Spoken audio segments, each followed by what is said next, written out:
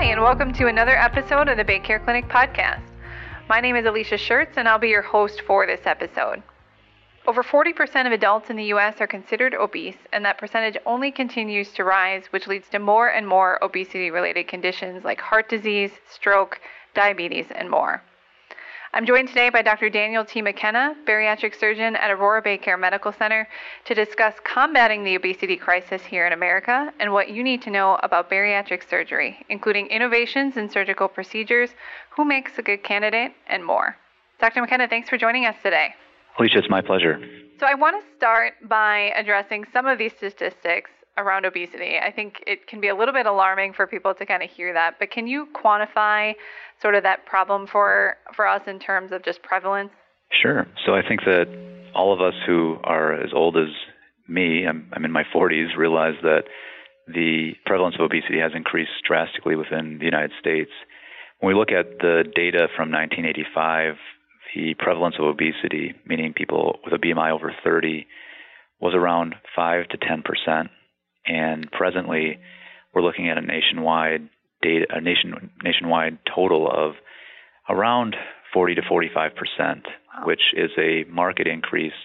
And we've also seen just as much growth among the patients with morbid obesity, super obesity as well. Wow. And are you seeing this in people of all ages, genders? Does it affect one demographic more than the other? Women have a little bit more difficulty with obesity than men, just slightly. It happens across all ages as well. Certainly in the 40 to 50 range is where we see the most obesity, but even in the 10-year-olds and 60-year-olds, we see very high rates of obesity. And it seems to affect certain demographics a little bit more than others.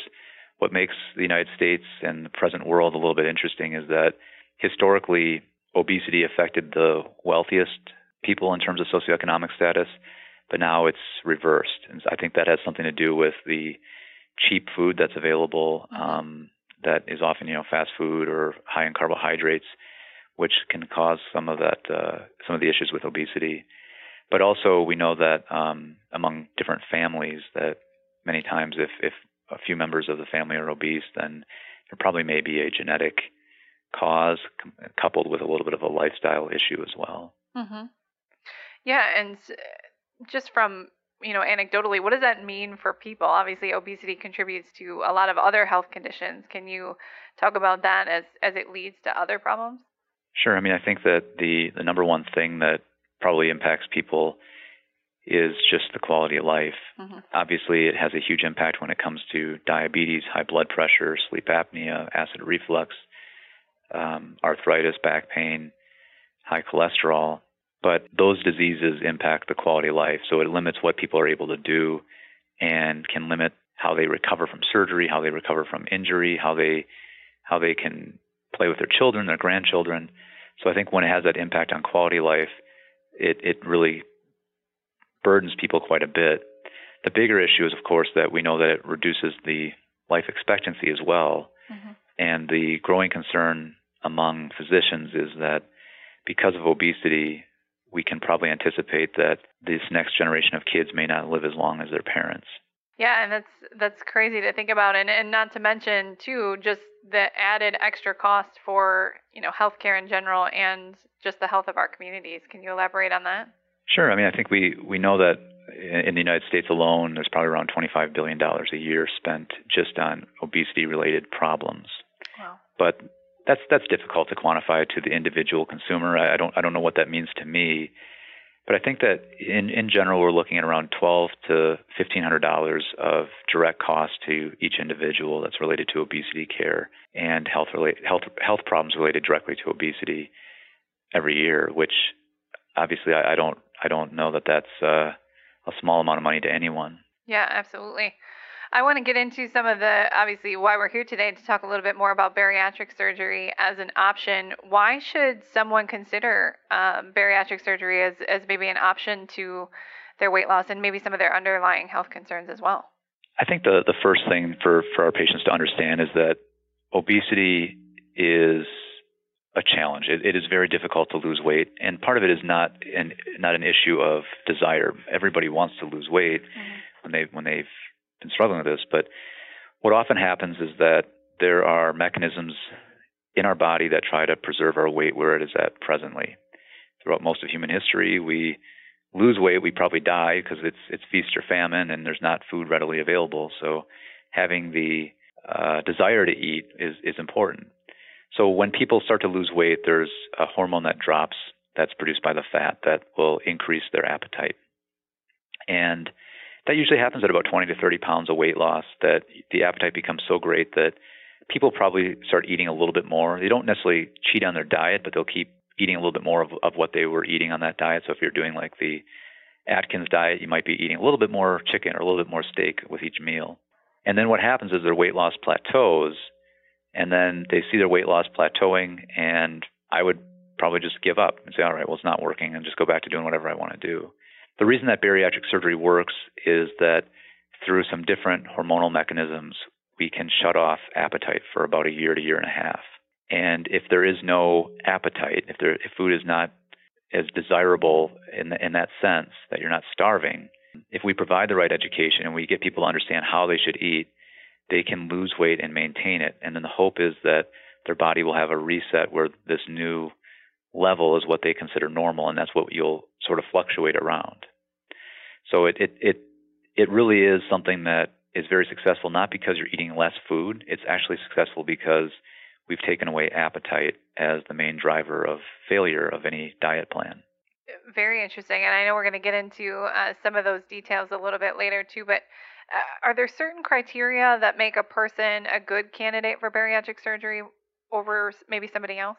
So first off, who qualifies for surgery is not something that I get to decide. That's sometimes driven by insurance, but generally insurance uses something from the National Institute of Health from 1991 that stated that a BMI over 35 with health-related comorbid conditions like diabetes, high blood pressure, sleep apnea qualifies, but also people who don't have those health-related conditions and have a body mass index over 40 kilograms per meter squared qualify as well. Many patients may not know what body mass index necessarily means, but that is something that every time you go to the doctor, they say, here's what your body mass index is, and you can see that it's just a basic look at what your mass is related to your height. But the more important thing from my standpoint is not really just what you're at, where you're at on the scale, but where you're at mentally. So for someone to have bariatric surgery, it's important that there is a willingness to change and to realize that what's gone on before now has not really gotten you to a point where you're healthy. I really want to make sure that we see people who want to make a change, want to start eating better, want to start exercising, because with those other tools and adding bariatric surgery, we see most people lose the majority of their excess weight along with resolving most of their comorbid conditions. Yeah, interesting. And I know that you guys are really big onto making this a lifestyle change, and we'll talk about that in a little bit too. But let's talk about the specific types of procedures that you offer, because I think it might be interesting to know that there are actually different kinds of bariatric surgery. Can you talk about that? Sure. So I think that this is always difficult to do without like a images, because people don't know anatomy necessarily very well. Right. But so I do really essentially 4 specific types of surgery. One is a traditional gastric bypass. The other is the sleeve gastrectomy. The third is less commonly done, which is called the duodenal switch. And then the fourth is really that we revise other people that have had bariatric operations, whether that's the vertical banded gastroplasty, an adjustable band, or other operations. We revise them to additional operations if needed that to help them lose weight as well. There were a lot of surgeries done historically where none of this education was provided. So people had stapling procedures back in the 80s, 90s, and early 2000s and didn't really receive any education and failed to maintain their weight loss. And sometimes another operation can be helpful in those settings. The best way to think about these surgeries is all involve surgery on the actual stomach. So we usually go in with little incisions and either remove part of the stomach. In the case of the sleeve gastrectomy, we just turn the stomach into a long, narrow tube. Or we divide the stomach and make it into a small pouch like the size of an egg when we do the gastric bypass, and we connect the intestine to that so that it's bypassing that first part of the intestines. And then with the duodenal switch, it's kind of like the sleeve gastrectomy, but then we're bypassing all but about 75 to 100 centimeters of small intestine. So the vast majority of your small intestine gets bypassed. which can lead to a lot of weight loss, but it can also cause a little bit more nutritional deficiencies as well. Obviously, you're meeting with every patient individually, or your team is, and discussing this, but how do you decide which procedure is right for each patient? Well, that could be an entire podcast by itself, but really some of it has to just do with what the patient's own personal preference is after they look at the seminar and after they talk to us. But a lot of it has to do with what their goals are, along with what their previous surgical history is, and sometimes also really what their medical conditions are. So diabetes responds better to a gastric bypass or duodenal switch than it does to a sleeve gastrectomy. But reflux can get worse with a sleeve than a bypass. But some people have had a bunch of surgeries, and it's hard to even be able to find the small intestines and reconnect them and do all that. So in those cases, maybe we might recommend a sleeve gastrectomy. But a lot of it is just very individual as far as what their preferences are. And when you look at the two major operations that most places do, we probably do 50-50 between the gastric bypass and the sleeve gastrectomy. Because we're talking about the surgeries, I want to just give patients or people listening an idea of what that looks like. So how long is the hospital stay for these, and are they done typically? Obviously, there's a lot leading up to the surgery before that we'll get to in just a moment, but what does the surgery look like for most patients? So for most people, we do these laparoscopically or robotically, which means that there's just tiny incisions, around 5 incisions usually. And then the patient's usually just in the hospital overnight. They go home if they can tolerate enough by mouth, their pain's controlled, their vitals and labs all look normal. And, from a recovery standpoint, it's like anything. Even though on the outside it doesn't look like much was done, on the inside there was a lot of work. So people generally feel fairly fatigued for about 2 weeks after the surgery. Mm-hmm. So I usually tell people to take at least 2 weeks off of work.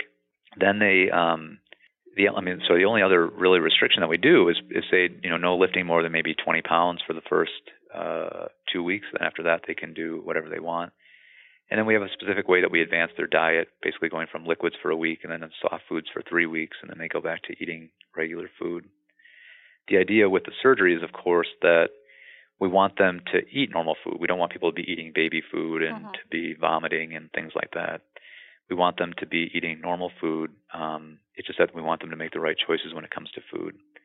The simplest way to think about what we request of patients from a diet standpoint is that they live in a low-carb world where they eat protein, low-fat dairy, vegetables, and try to avoid, pastas and breads and things like that. Mm-hmm. Yeah, and I think that's a great segue because obviously we've talked about it earlier that this is really just the first step in a lifestyle change for these patients. So can you talk a little bit about what that means as far as what happens after the surgery?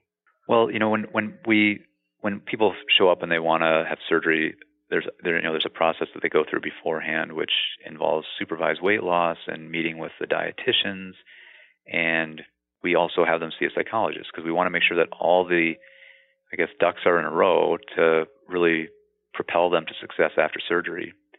So after surgery, what we're really looking for is to make sure that people are going to make a lifestyle change. And it doesn't have to be drastic necessarily for some people, but we want them to embrace dietary compliance. I mean, don't go and eat, a Snickers bar every time you get under stress. And we also want them to start exercising and making sure they're taking enough water in and really, begin to make those changes, because once those changes become habits, we know that people will maintain the weight loss and remain healthy the rest of their life.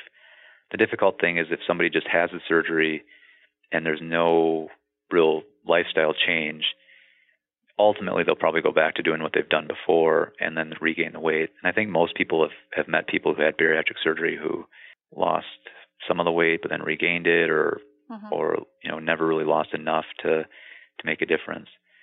And it's not really that they did something wrong. It's just that their body just, is going to fight them every step of the way, and they ended up kind of slipping up. And once that happens, it can be difficult, not just from a physical standpoint, but emotionally, it's very difficult on patients when they've not been successful with the surgery. Yeah, absolutely. And I think you even brought it up, but I think that's an important distinction with your team. just the entire process that is put in place to really set these patients up for success is a lot different than it used to be. Can you talk a little bit about that, the team approach Sure. that you guys have, and what is available to patients just as far as resources? Yeah, I mean, I think that, if you would have had bariatric surgery 20 years ago or 10 years ago in some places, you showed up the day of your clinic appointment, you said, I want bariatric surgery, and the surgeon would say, okay, and they would do it. And you might see them once or twice afterwards, and then you're on your own. Likewise, that's what you get if you want to go to Mexico and have bariatric surgery as well. Right. But we know that that's not really fair to the patients. We know that there really is one chance that this is going to be successful. And that one chance, we want to have them as well prepared as possible. So the team that we have is, we have a clinical care coordinator who's a nurse named Becky Kuhn. We have a physician assistant, Laura, who has a background in primary care, so she's very good at managing people's high blood pressure medications and diabetes medications before and after surgery. And then we have a team of dietitians that work with us to make sure that we instruct patients on diet before and after surgery.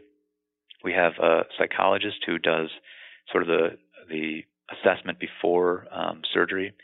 We also have a psychiatrist who does group counseling and is a specialist in eating disorders, so we'll sometimes do individual counseling for some of our patients. And then we often use, it's been different now with COVID, but we also use the sports medicine center and had people getting individual consultations over there for exercise and those sorts of things. But now with COVID, we've kind of limited that a little bit.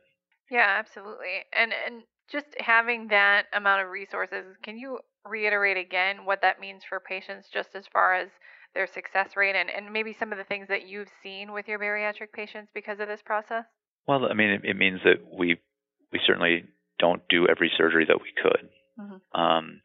And we want to make sure that patients are going to be successful. So we do see that patients that go through this whole process tend to have better long-term success.